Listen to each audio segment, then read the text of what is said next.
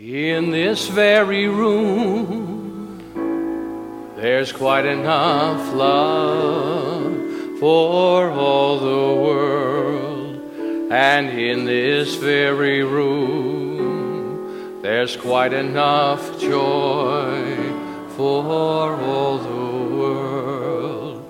And there's quite enough love and quite enough power to walk through our every fear. For Spirit, one Spirit, is in this very room. In this very room. In this very room. And so I invite you to know with me in this moment, allowing my prayer to be your prayer. Allow my words to be a portal for an experience for you.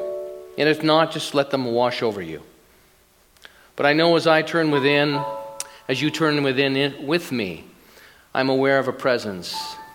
And I'm so beautifully reminded of it by the beautiful music this morning, by the harmony, by the love that I sense each and every time we come together in community. I'm reminded of the truth of my being, that God is everywhere present, that Spirit is everywhere present, in and through and as all of life. And so we are here on this Easter Sunday, 2014, each one of us uniquely orbed, experienced, and potentialized as to what our gifts and contributions will be from this point forward. And the indicators for me are looking back in my life and seeing all the wonders, the teachers, the insights, and those breathless moments that have informed my spirit and my mind and my being and my body to this moment. And so I stand with great gratitude knowing that life is eternal, that you and I have choices to make, not because we have to, but because we can, because it is our opportunity. And so I give thanks this day, knowing that every good thing necessary for my continued understanding and depth is made available as it is for you. And I know that as I open up to that, as I reveal that, as I surrender to that, it becomes more tangible, beautiful, and wonderful. And so I stand in this physical plane and I stand in the spiritual plane. And I balance the two. And I invite you to join me in that dance. It is beautiful. And so let us stand together knowing that something wonderful is happening here and now because we choose it, we nurture it, and we continue to reach for that thought. For this I give thanks and great gratitude and appreciation for community, for music, for laughter, for love and joy. I release these words knowing that this day is right and perfect in every good way for each and every one of us. And together we say, and so it is. Well, here we are, Easter 2014. And it's we've done this in a variety of ways. And we've done this at the Windspear. And we were going to do it again at the Windspear, and we realized sometimes it's a big reach for us. So I want to thank everyone that helped put this together today. You know that, and it's such a great example of how we sometimes think about events and think about life as a progression. It must progress, it must get bigger and bigger and bigger. And really these rites of passage, Easter, Christmas, and by the way, those of you that missed Christmas, I'd like to wish you a Merry Christmas in case I don't see you till next year again, but it's nice to have you here. But it's really about, this journey is really about the rites of passage. Are we doing another song? Okay. Well, I just wanted to say hi for a moment and then I'll shut up. Isn't that part of the joy of this? Ann, are you singing again? Beautiful. Thank you. Amazing grace, how sweet the sound that saved a wretch like me.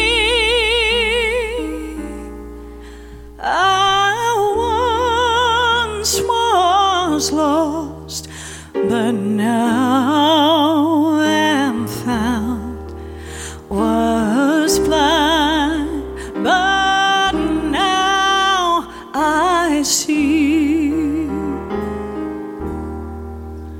'Twas grace that taught my heart to sing, and grace my fears relieved. How precious did that grace appear the I first believed.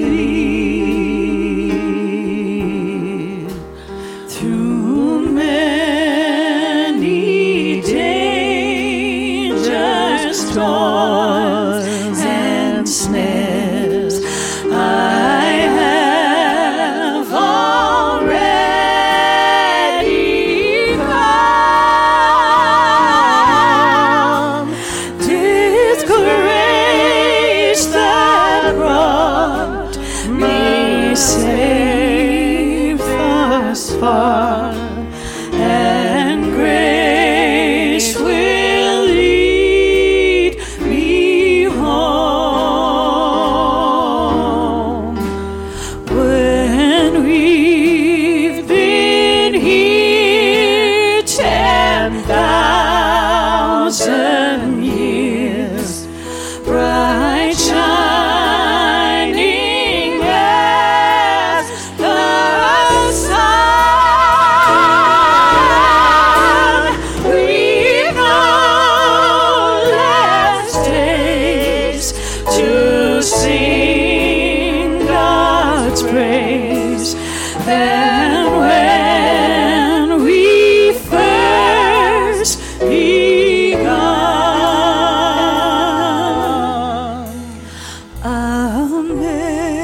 Amazing grace, how sweet the sound that saved a soul like me. I once was lost, but now I'm found. Was blind, but now I see.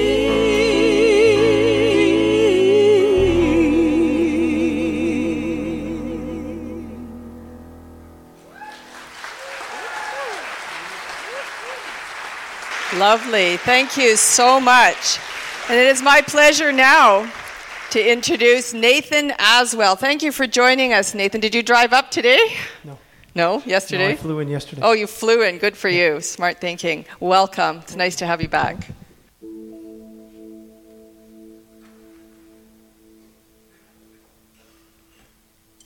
Here's one that we all know and love. Please join in and sing.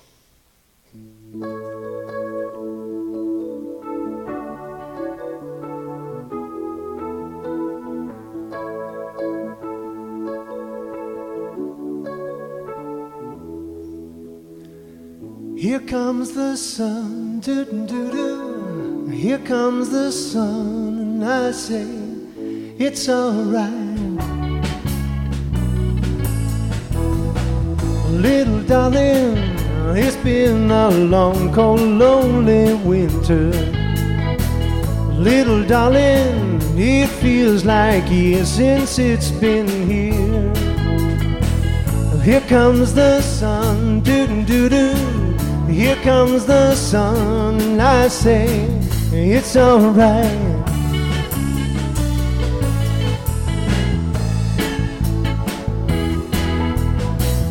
Little darling, the smiles returning to their faces.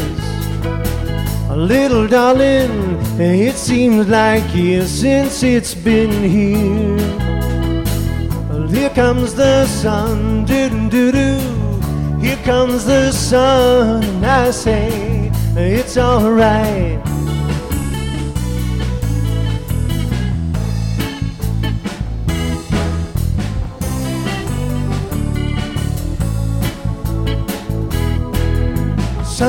Sun, sun, here it comes. Sun, sun, sun, here it comes. Sun, sun, sun, here it comes. Sun, sun, sun, here it comes.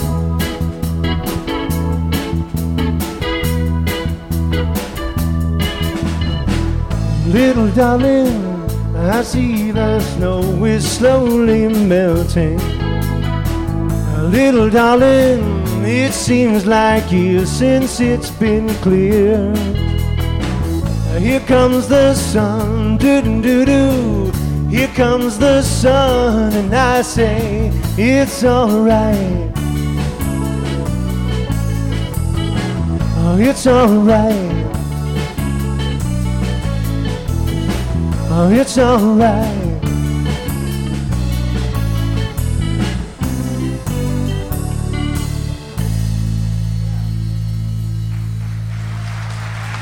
Thank you.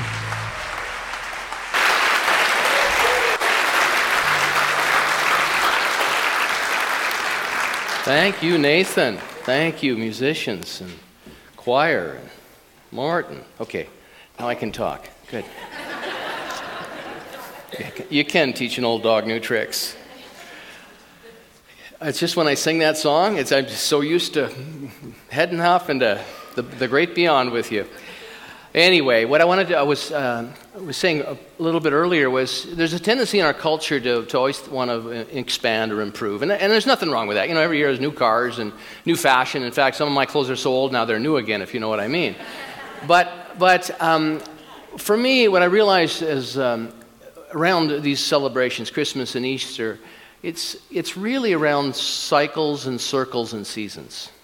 And so, you know, for us to come together and, you know, so many of us, the Easter can always be different for us. You know, this could be a really joyful Easter for us, or it could be an Easter of transformation. It could be an Easter of sadness. It can be an Easter of boredom. And so there's many, many aspects to Easter, and we've got our Happy Easter sign up there. So I want to begin with a few slides that I think speak to kind of what the celebration of Easter is and expand on that a little bit, and then we'll move into a little different perspective on it. But, you know, Easter has a lot of different aspects to it. And I'm going to invite the next slide up there. So, not a great picture, but a couple of ducks that are breaking out of their Easter eggs, which is an indication to me that somebody didn't check the eggs before they boiled them. But the whole egg thing is very interesting, because when Lent was the ritual of Lent was introduced, there was an agreement not to eat eggs. And so at that point in time when all this was happening, people had a lot of chickens, and so they had a lot of eggs. And so at the end of Lent, it was a tradition, and so they would hard-boil the eggs and save them. And at the end of that particular period of time, then there was a lot of eggs that were being consumed, and so that whole egg thing, and the egg also represents that the metaphor of the tomb that Jesus of Nazareth emerged from. So it's quite interesting. So anybody here been on an Easter egg hunt today yet? Going? About 3 people. Okay, good. We won't use the eggs again next year, but anyway. And then there's one of my favorites, the chocolate bunny. Anybody here going to do chocolate bunny today besides me? Yeah, there we go. Yeah, okay. So once again, it's a celebration coming out of this sort of sense, this period of discipline and monitoring what one's consuming, and all of a sudden coming back into the sweetness, which is quite an interesting, where it's gone from, you know, ancient times to today. Here's a cartoon of a bear dipping the bunny into chocolate fondue, which is I thought that was a nice idea, expanding on the idea of the chocolate bunny. Probably a Canadian bear and a Canadian bunny. And of course, jelly beans, which these come from, these were grown in southern Alberta, southeast corner, from the Big Rock Candy Mountain. Actually, I Googled that, and there is a Big Rock Candy Mountain. It's in Utah. And then this is a little cartoon. It says, there's the Easter bunny and the Thanksgiving turkey, and they're having a beer, and it says, take the groundhog. Now that's a sweet gig. You know, wouldn't it be nice, instead of delivering all these Easter baskets, all you'd have to do is show up and see if your shadow's there or not. I mean, that's a nice job. So it's all about consciousness.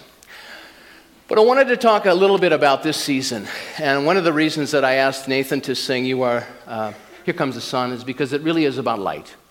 This whole, at Christmas we celebrate the solstice.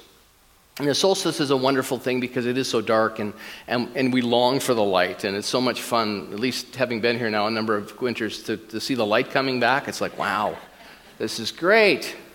And Laura and I first came here, it was like 11 o'clock at night. I said, should we have a fourth meal or should we try to go to sleep? Because I don't know what to do. It's a long day. But this beautiful saying that arises out of this tradition of Easter time. And I mentioned earlier about, where are you on your journey in terms of what Easter means to you this year? And I think I've been called back a number of times to this. I watched the police officer in Calgary yesterday that 2 days ago, did the press conference. His son had murdered his classmates at that party. And it just, something like that just cracks you open. And I thought about here, I'm looking forward to today, and I'm looking forward to the celebration and sharing ideas. And it's always such a joy to be in this relationship with Spirit and with this community. But I keep thinking about that family and how impactful that experience has been for the parents of the young boy that actually committed this atrocious act, and the parents of the victims as well. And I thought about the power of prayer. This month is our discipline and our practices, the emphasis is on prayer. But what I know about prayer is that prayer can be so powerful. It can be such an impactful conveyance of love. And what I know about that as well is that my most effective form of prayer can be when I'm quiet and when I'm at peace. And when I feel connected to that vibration that's greater than myself. And so what I would like to do, and invite you to join me, let's take 30 seconds and just simply go within and offer prayer to these folks that are going through this experience in Calgary, wherever anyone else that comes to mind for you, to offer prayer, to offer our love. And the best way to do that, I know, is to just simply love God the way you know God. And maybe through the form of a child or a grandparent or whatever it may be. But I'll be quiet for 30 seconds here. And let's just offer our hearts and our compassion and our love to those people.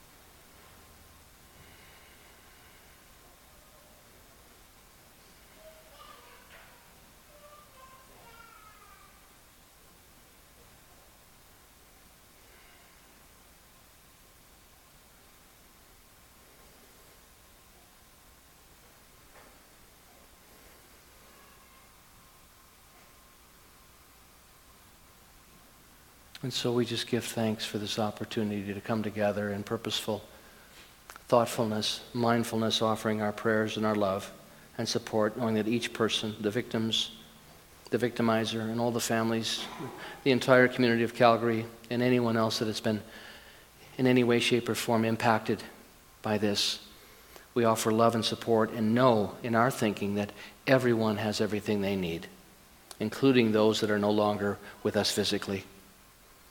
And for this I give thanks, and gratitude, and appreciation. And so it is.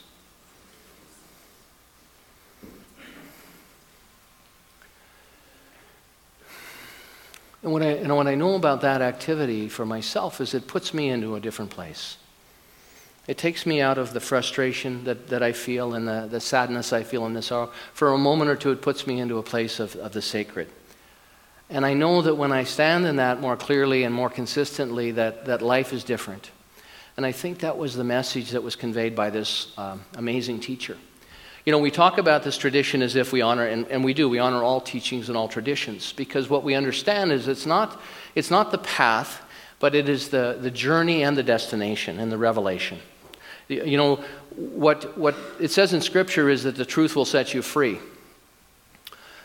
And I think what is meant by that, because I know many people whose truth does not look like freedom. But it's their truth. And I have to honor it because it's their truth. And it's not my job to wrestle it away from them or convert them. But what I know about the truth, what the truth will do is ask me to look deeply in my life to where I am and to continue to do that work. And then the nature of my perception shifts and changes, and then the nature of how I perceive truth and my relationship with the infinite changes. So what the truth will do for me is it'll require me to go deeper. And in that deepening and that insight, I am changed. And so what I believe the teacher Jesus was talking about, his whole life was around consciousness. And I want to give you a little bit of a history about how some of these traditions and some of these ideas were carried forth.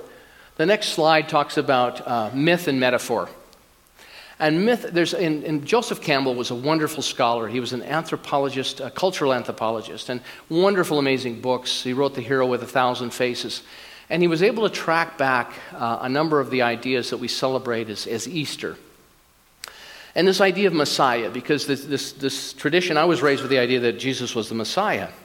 But I never knew where that came from. And it was actually the Persians that adopted it first. The Persians developed this idea that someone was going to come along. What they had established was really running well, and it was really healthy and vibrant. And then it started to go sideways a little bit. And so the Persians had this idea that one day someone will come, and then we'll call them the Messiah, and it will bring order back to the structure of the kingdom. Well, the Jewish tradition got a hold of that, and they adopted it for themselves. And so they had a number of kings. For the Jews, it was also an earthly king. It was a physical presence that was going to bring a status back to the nation of Israel so that it would be recognized with all other nations. And so that was the longing for that experience.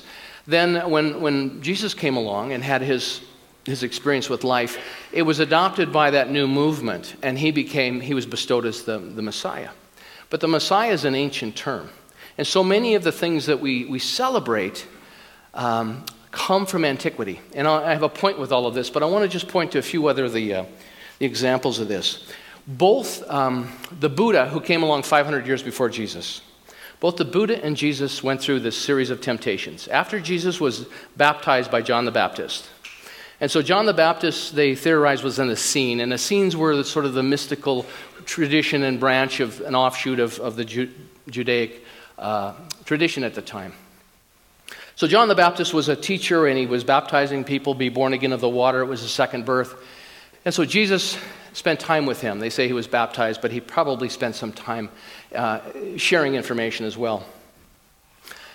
And after that, he went out into the desert for 40 days and 40 nights, which is a duplication of what Moses did. The Jewish tradition wandered in the desert for 40 years. So here's Jesus' story, his narrative being adapted to what the tradition had been prior to that. So there's a connection there, because when this happened, it was, as the story was told, it was the connection, because Jesus was a rabbi. He was born in the Jewish tradition. And so when he went out into the desert, he had 3 temptations. And the temptations were money. That, the temptation was use your powers to develop all kinds of wealth. Another temptation was political. And the third temptation was spiritual. To use your spiritual power to flaunt it and to be overt with it and to use it in a materialistic way. And so what Jesus did at that point in time was he rejected all 3, but he had to pull them up and look at them and decide, was he going to run with these or not? Am I going to live my life by this, or am I going to act upon this? And so the way it's conveyed in that narrative is that it's the temptations, that this presence outside of him is tempting him in the form of a devil, when in fact it's all of our inner nature. It's all of our inner being and knowing with these questions along the way. How am I going to act? How am I going to respond? Well, 500 years earlier, the Buddha had a very similar experience. He went out and he had the temptations. And at the time, it was called, the Buddha's temptations were called Kamamara. And Kamamara meant lust and greed. And he overcame the same thing as Jesus. So isn't it interesting how the narrative gets carried along through generation? And I'm not saying it didn't happen, but at the time that the Buddha had withstood the temptations, the earth goddess, he touched his hand to the earth, and the earth goddess said to him, "This is my beloved son." Now, isn't this quite interesting? Very similar to what some of the language that we find in Christianity. But the Buddha heard from this earth goddess, "This is my beloved son, who through many lifetimes has given so much of himself that there is nobody here. He has a right to this spot." And that night, the Buddha sat under the Bodhi tree and reached enlightenment. And isn't it fascinating how these stories are similar? And I think the important thing about that is, from my perspective, is that within our archetypes, within our spiritual being, there are stories and there are themes that run true for all of us. And I used to get hung up on this thing: is it historical or not? Did Jesus even live? And one of my great teachers said to me, Joseph Campbell, who I love, said, "It doesn't matter whether the thing happened or not to be true." And I thought, isn't that interesting? Because the thread of truth within these narratives is about you and I. It is about the Christ consciousness. It is about the Buddha nature that can come alive in all of us. And so the temptations were an amazing, because what happened then with both Jesus and Buddha at that time is they had gone beyond the highest level of teaching of the time, is what it represents. Their consciousness had moved them, their awareness had moved them into a different experience. There was the crucifixion. The crucifixion has, we'll put a cross up there in a moment, but the crucifixion, as Carl Jung did, and Carl Jung was an amazing thinker, amazing mystic and researcher and psychologist and psychiatrist, and a student and contemporary of Sigmund Freud. And Jung went off into the spiritual vein. But Carl Jung said the cross represents, the left and the right of the cross represent the feeling and the thinking. And the up and down is the sensation and the intuition. And Jung did extensive work around this, but the cross has been around forever. The cross is a symbol that has been with us forever. And what Jung says about that is that some of us are drawn to our intuition over our sensation. And some of us are drawn to feeling over thinking. Some are more emotional, some are more analytical. And sometimes for all of us, as Jung said, we can be trapped in one of those quadrants. But it really is for all of us to live in a healthy pattern, in a balanced pattern of understanding that we stand in both worlds. This was the lesson also of Buddha, and it was the lesson of Jesus, is that we stand in the material and the spiritual. That's why we're in form.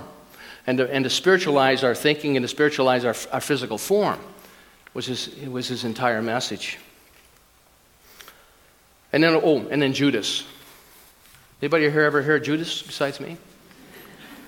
At the Last Supper, and Joseph Campbell writes extensively about this, beautifully articulated. He says, Judas was at the Last Supper, and Jesus declared at that point, as it's recorded, that, and once again, whether it happened or not, it's true. See, we all need a Judas in our lives. Carlo Castaneda said we need a worthy adversary because it forces us to grow. It forces us to shape ourselves and to make the changes that are necessary. And so when we understand that, it's like, wow. Because I believe Judas was the most highly evolved of the apostles. That's what his consciousness represented. So Jesus knew that he could count on him. And he said, whoever accepts this sop from me, they were having dinner, and he said, whoever accepts this from me will betray me. And Joseph Campbell says, I don't believe that was a prophecy, that was an order. And he handed it to Judas, because he knew Judas could do it for him, and Judas would follow through.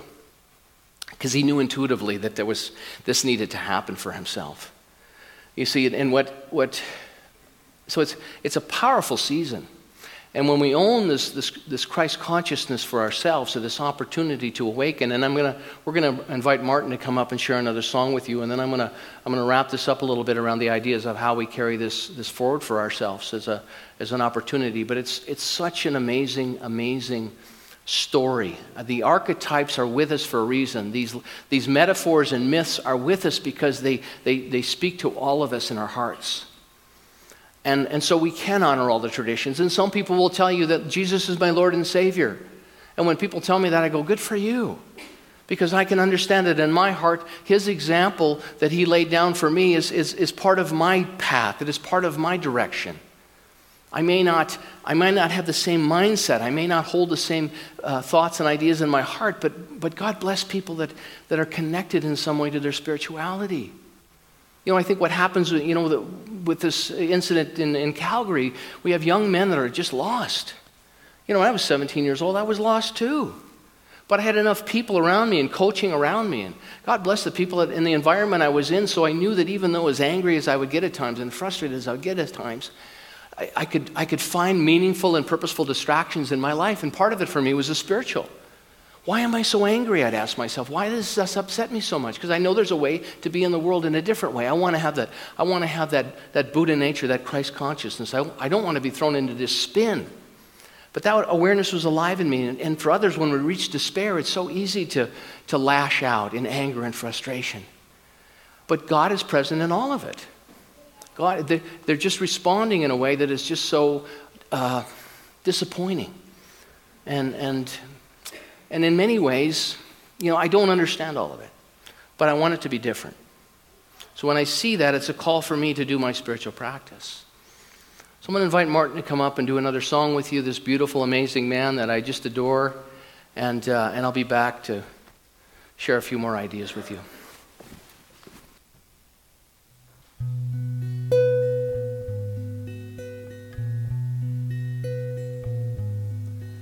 Well, I heard there was a secret chord that David played and it pleased the Lord. But you don't really care for music, do ya? Well, it goes like this: the fourth, the fifth, the minor fall and the major lift, the baffled king composing hallelujah. Hallelujah, hallelujah, hallelujah, hallelujah.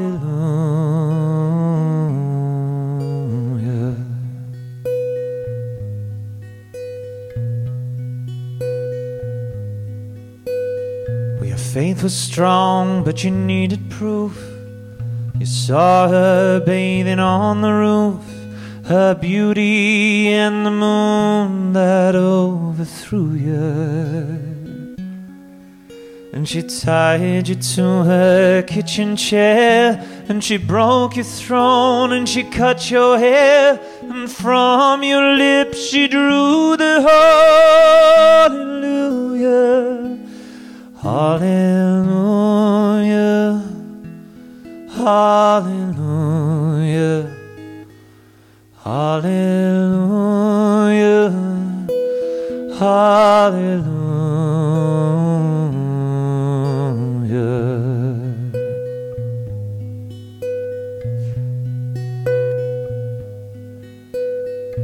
Baby, I've been here before. You know I've seen this room and I've walked this floor. I used to live alone before I knew you. And I've seen your flag on the marble arch. And love is not a victory march. It's a cold and it's a broken hallelujah. Hallelujah, hallelujah, hallelujah, hallelujah.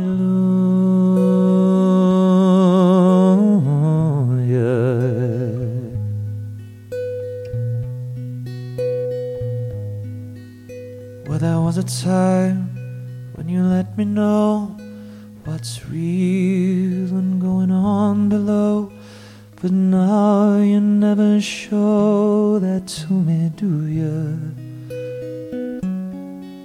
And remember when I moved in you, and the holy dove was moving too, and every breath we drew was hallelujah, hallelujah, hallelujah, hallelujah, hallelujah.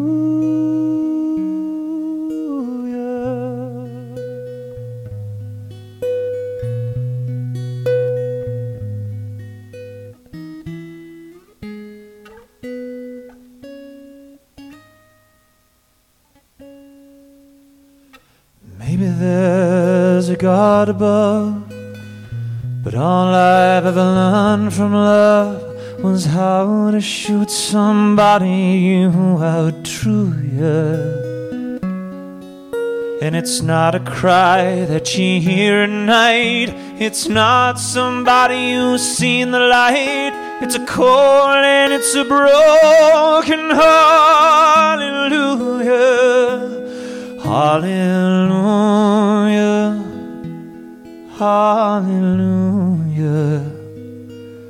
Hallelujah. Hallelujah. Hallelujah.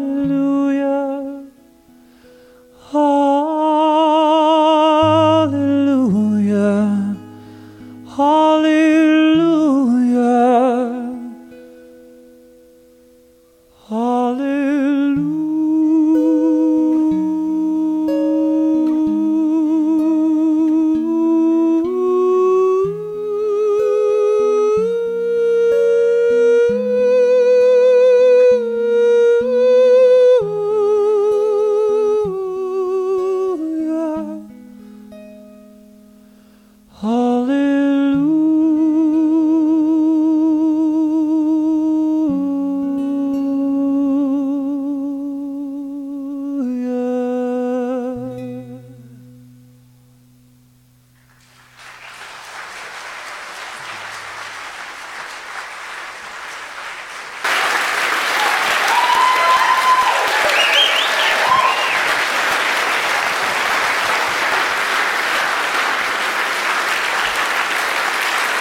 Mr. Martin Kerr, ladies and gentlemen.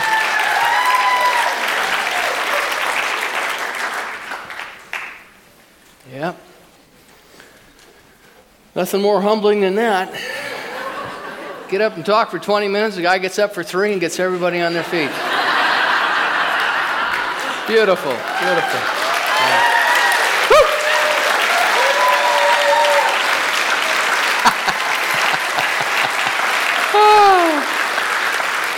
Sweet.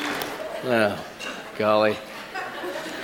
I just, hallelujah is praise to God. That's all it is. Praise to God. I know I'm over there wiping tears away too. It's just when it's here. It's heaven is not a destination. It's here. And yet I don't live in it hardly at all. I get busy with my life, and so spiritual practice allows me to slow down. Center for Spiritual Living, it's like the call to spend more time in my spiritual practice. When I wanted to speak a little bit about this nature of this event that took place. And as I said earlier, I don't know if all of it is factual, but I know that all of it's true because it speaks to the metaphors within my life, the myths, the metaphors, and the archetypes in my own life. And so I wanted to just share a bit about that as we move towards the conclusion of our celebration today. But there's a wonderful quote, and I'm going to invite Suzanne to pop it up there. It's the one that says, "Destroy this temple." Beautiful quote. Is it up? There it is. It says, "Destroy this temple." When Jesus was talking to the apostles, and this is from the Gospel of John, he says, "Destroy this temple," which he meant the body. "Destroy this temple, and in 3 days, I," meaning consciousness, "will rise up." Destroy this temple, the body, and I, meaning his consciousness, will rise up. And so this is quite significant in terms of what this event was about. What he's demonstrating is what inspired Dr. Ernest Holmes and all the great metaphysical teachers that came along have gifted us with. If you notice, he doesn't say, "My Father in heaven will rise me up," or "you will rise me up." It is a declarative, it is an affirmative declaration of his own consciousness. And he understood that because he had reached a level of consciousness that he understood the power of his word and the power of his intention and the clarity of his consciousness and his unbroken connection with Spirit. He also said, "These things I have done, you shall do an even greater." And I've been, Googling that all over the map for the last week, and it's very interesting to hear the perspectives on that. But what he was talking about is this idea of the expansion of consciousness, this awareness, this depth of understanding. He did it by an active, intentional, and conscious realization of his own. It was his doing that did it. It was his consciousness that set the intention and opened the doorway. Now, it's interesting because this story also comes from antiquity, the story of Horus. Horus was an Egyptian god, son of Isis, and he was crucified on a tree, and he rose again in 3 days. Now, this happens a few thousand years before the teacher Jesus came along. So what is it about this metaphor about the crucifixion and then the resurrection? So Easter, in what I'm drawn to, is this idea. This is just one idea. You can take it or leave it. But Easter is the shift from the material to the spiritual. And in that shift, the material life is transformed and even restructured. It is a shift from the totally material to a balance to step into the spirituality. And in that stepping in that deepening, our lives are restructured in a way that is in many ways beyond description. And the only way for this to happen, for our lives to be restructured, there has to be a death. There has to be a crucifixion. There has to be room. Something has to die. The tree had to die so that these beams could be shaped. The paint on the backstop here and everything that makes up a musical instrument or paint on the wall, the cans of paint had to die to go on the wall. But everything, if you get what I mean, it's a death of one thing for the creation of another. It's the nature of the world. Easter is a time to release a sense of personal inadequacy and move joyously into a new dimension. That's what this season's about. This idea, I'm not good enough, I can't do it, I don't have the energy, I don't have the resources. It's time to let that die and create space for something new. And it's hard to do that when we think we're on our own, that we're all alone. And if we don't have enough, if we're not in high enough relationship with that divine nature of who and what we are, it's very difficult. It's impossible. This is how these things happen on the planet when things like the incident in Calgary happen. No sense of spirit, no sense of future, no sense of joy, anticipation, moving forward. Something wonderful is happening here. Man, I can't wait to see what's going to happen. What will it be? But that can be dead in us. Doesn't mean it doesn't live, but it can be dead in us. To shift our perception, to see God in all activity. Ernest Holmes would say, God is everywhere present. God is everywhere present. And sometimes in those situations I just referenced and other, it's hard to see that. Where's God in that? But if God is present anywhere, it's present everywhere. And it's the only reality. Death and resurrection is the nature of our lives. It just is, and this is what Jesus was showing. He said, whenever there's a divorce, anybody here been through a divorce? Whenever there's a divorce, yeah, there are a couple people here. Whenever there's a divorce, it's a death of a dream. When people come in and talk to me about the end of a relationship, they say, well, you're mourning, because that's been the death of a dream. You had a dream about this relationship. A death of a loved one. A loss of a job. All of a sudden, the job that you had for a long time is gone. Well, what happened? You know what? Your consciousness shifted. When consciousness shifts, after a while it becomes unacceptable for us to stay where we are. And if we don't have spiritual practice, if we think we're all on our own with this, we're hooped. Where do we go? It's scary. And then we can start numbing ourselves out with obsessive thinking, with addiction, healthy addictions, workaholics, or whatever holic you want to be. Walter Starkey, I was reading Walter, he's got a wonderful book called God Is All There Is. And then Walter's teacher, he says in the book, was his addiction. He was an alcoholic. And he said, God bless my alcoholism. It brought me to God. You see, all of it, even the stuff we think is horrible, is trying to get us back into alignment with the divine nature we are. Isn't it interesting to look at us? I mean, we run around and it's like, I want to do this, and I got to get involved with this, I got to do that. I'm reading Gabor Mate's book, In the Realm of Hungry Ghosts, which is all about addiction. And it's everybody's longing to get back in connection with God. And he says one of the outstanding characteristics about it is vulnerability. Most addicts have compromised their vulnerability. Because when we're not vulnerable, we shut ourselves down so we don't feel the pain. And I get it, I don't want to feel the pain either. And so I have compassion for that. But when we shut down the vulnerability, we shut down the joy. See, when we shut down the bad stuff, we shut down the good stuff. And that's part of standing and being vulnerable and saying, you know what? God and I are one. My life and Spirit's life is one. This divine goddess energy. It's not just male, it's the female energy and the divine male energy as well. It's the balance of both of them. That's who I am. Yeah, and I got these crazy thoughts once in a while, but I don't give them any energy anymore. Every once in a while, the idea floats up. Does anybody ever have the idea that you're not good enough? Does that ever happen to anybody? Yeah, every once in a while I get that thought. It's like, look at that. I used to believe that. Isn't that great? It's still in the memory banks. It's still in there. I can go in there and type it in. I'm not good enough. There's a whole file there. Times I did that. And I just keep hitting the delete button now. Delete, delete, delete, delete. I'm still deleting, but it's getting, there's less. The file's getting smaller. It's good. See, it's a progression. So every time, whenever there is a shift in consciousness whatsoever, the old identity has to go. We have been trained to view death as failure. We look at Calgary and that's a failure. And at some deep, deep, deep, deep level that I will never understand, and that the level of consciousness I am right now, there was something happening there for everyone. But I view it right now as failure. Jesus' own consciousness raised him up. We train, and what we must do is we need to train ourselves to see our difficulties as opportunities. That's our work. Whatever shows up, bring it on. Oh, this challenge? Got it. I said to someone the other day, we were having a meeting about something we're planning here, and I said, to me, it's not a matter of if. It's only a matter of when. Because I am committed to a certain course of action. I might have to live to be 150, but it's going to be when. Don't tell me about if. It's when. Because I've decided, I've done my prayer work, I've looked deeply in my being, and I said, this is what I'm called to. So it's not a matter of if. It's a matter of when. And when is when I can grow into the consciousness of the thing and the spiritual prototype, the mental equivalent that it requires to be of support to that. And also the clarity of what's mine to do and what is mine to surrender. How can I, all these things. And it doesn't matter what I'm talking about, for all of us, it's the same thing. What are you committed to? What are you devoted to?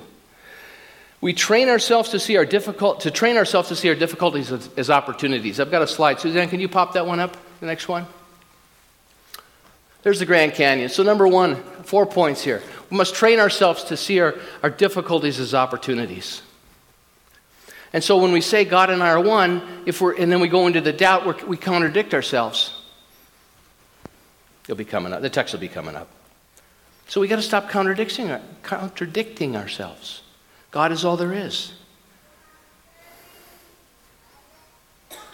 See, there's somebody happy. Somebody's singing. Our addictions, as I said earlier, and Walter Stark, he said, lead us to God. It is a mistake to call death an end because it is a beginning of newness. It is the resurrection. And we see it everywhere, the cycles of life. You can't even read that. What was I thinking? Well, I want you to know I'm going to take the second one that I can read. That said, we must train ourselves to see our difficulties as opportunities. Is anybody here having difficulty reading that as well as I am? That is an opportunity right here. Awesome. Well, the second one says, third one, we must learn to walk by faith and not by sight. Walk by faith and not by sight. Set our intention and know that everything necessary for you and I to move forward in the direction that we choose will continue to appear. And to nurture this idea so that we're calling upon the assistance of the infinite wisdom and that divine intelligence, that intuition, as Jung talked about it. And the last one, we understand and know there is no death. There's no death. And Jesus demonstrated that. The story is that life is a continuum. Holmes said the same thing. Ernest Holmes said the same thing. Great mystics have said the same thing. You know, went down to Abidjani and all these unseen little beings of light are poking me and touching me. I'm like, oh my gosh. And I said, wait a minute, Ernest Holmes wrote about this. Now I'm having the experience, and why is this scaring me? But the point is that we are immersed in spirit. This room is full of thousands of beings of light that we are being blessed by right now because we've invited it, we've invoked it, we've sung. And it's in all traditions. It's not just here. But to be open to that experience that is just so powerful and amazing. And then when we become overwhelmed, we get to say, you know what, I can't figure this out. But maybe it's not mine to know right now. So what I instruct this infinite intelligence within me to do is be loving and kind with me and guide me in the right ways and the right awarenesses that allow me to move through this.